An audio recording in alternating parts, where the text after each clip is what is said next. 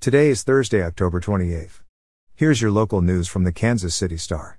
Today will be windy with occasional rain and a high of 50 degrees.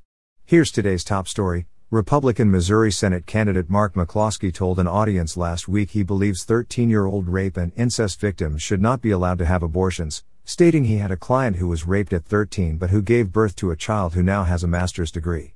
He made the comments in response to an audience member's question at a forum in Osage Beach.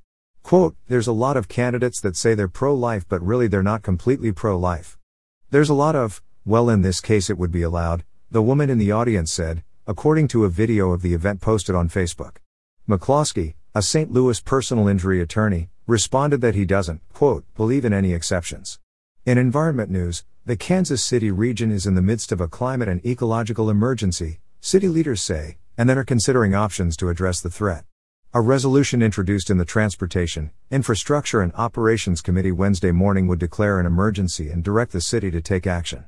Quote, "This annual report in this resolution helps us all to be connected to what's happening and better connect to our environment and ways to save our environment," District 3 Councilwoman Melissa Robinson said.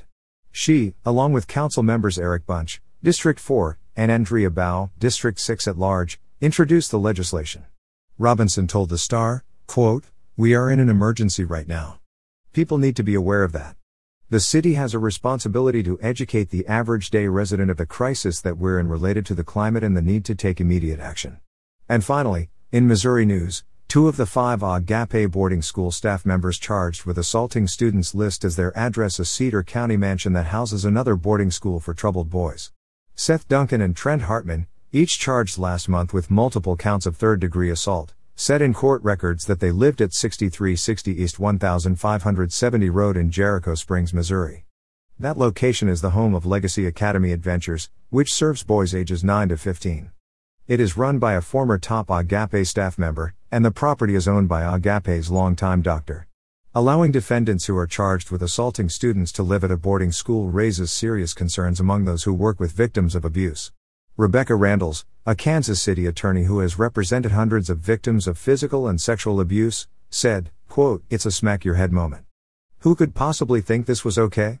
How dare they allow people who are charged with hurting children to be living in a mansion with children? They shouldn't be allowed to stay there. Parents need to know that their children are in danger of predators. And it doesn't have to be sexual to be a predator. It's anyone who wants to hurt kids." Cedar County Prosecutor Ty Gaither, who filed the low-level felony charges against Duncan, Hartman and 3 other Agape staff members on September 28, did not answer a list of questions from the Star regarding the situation.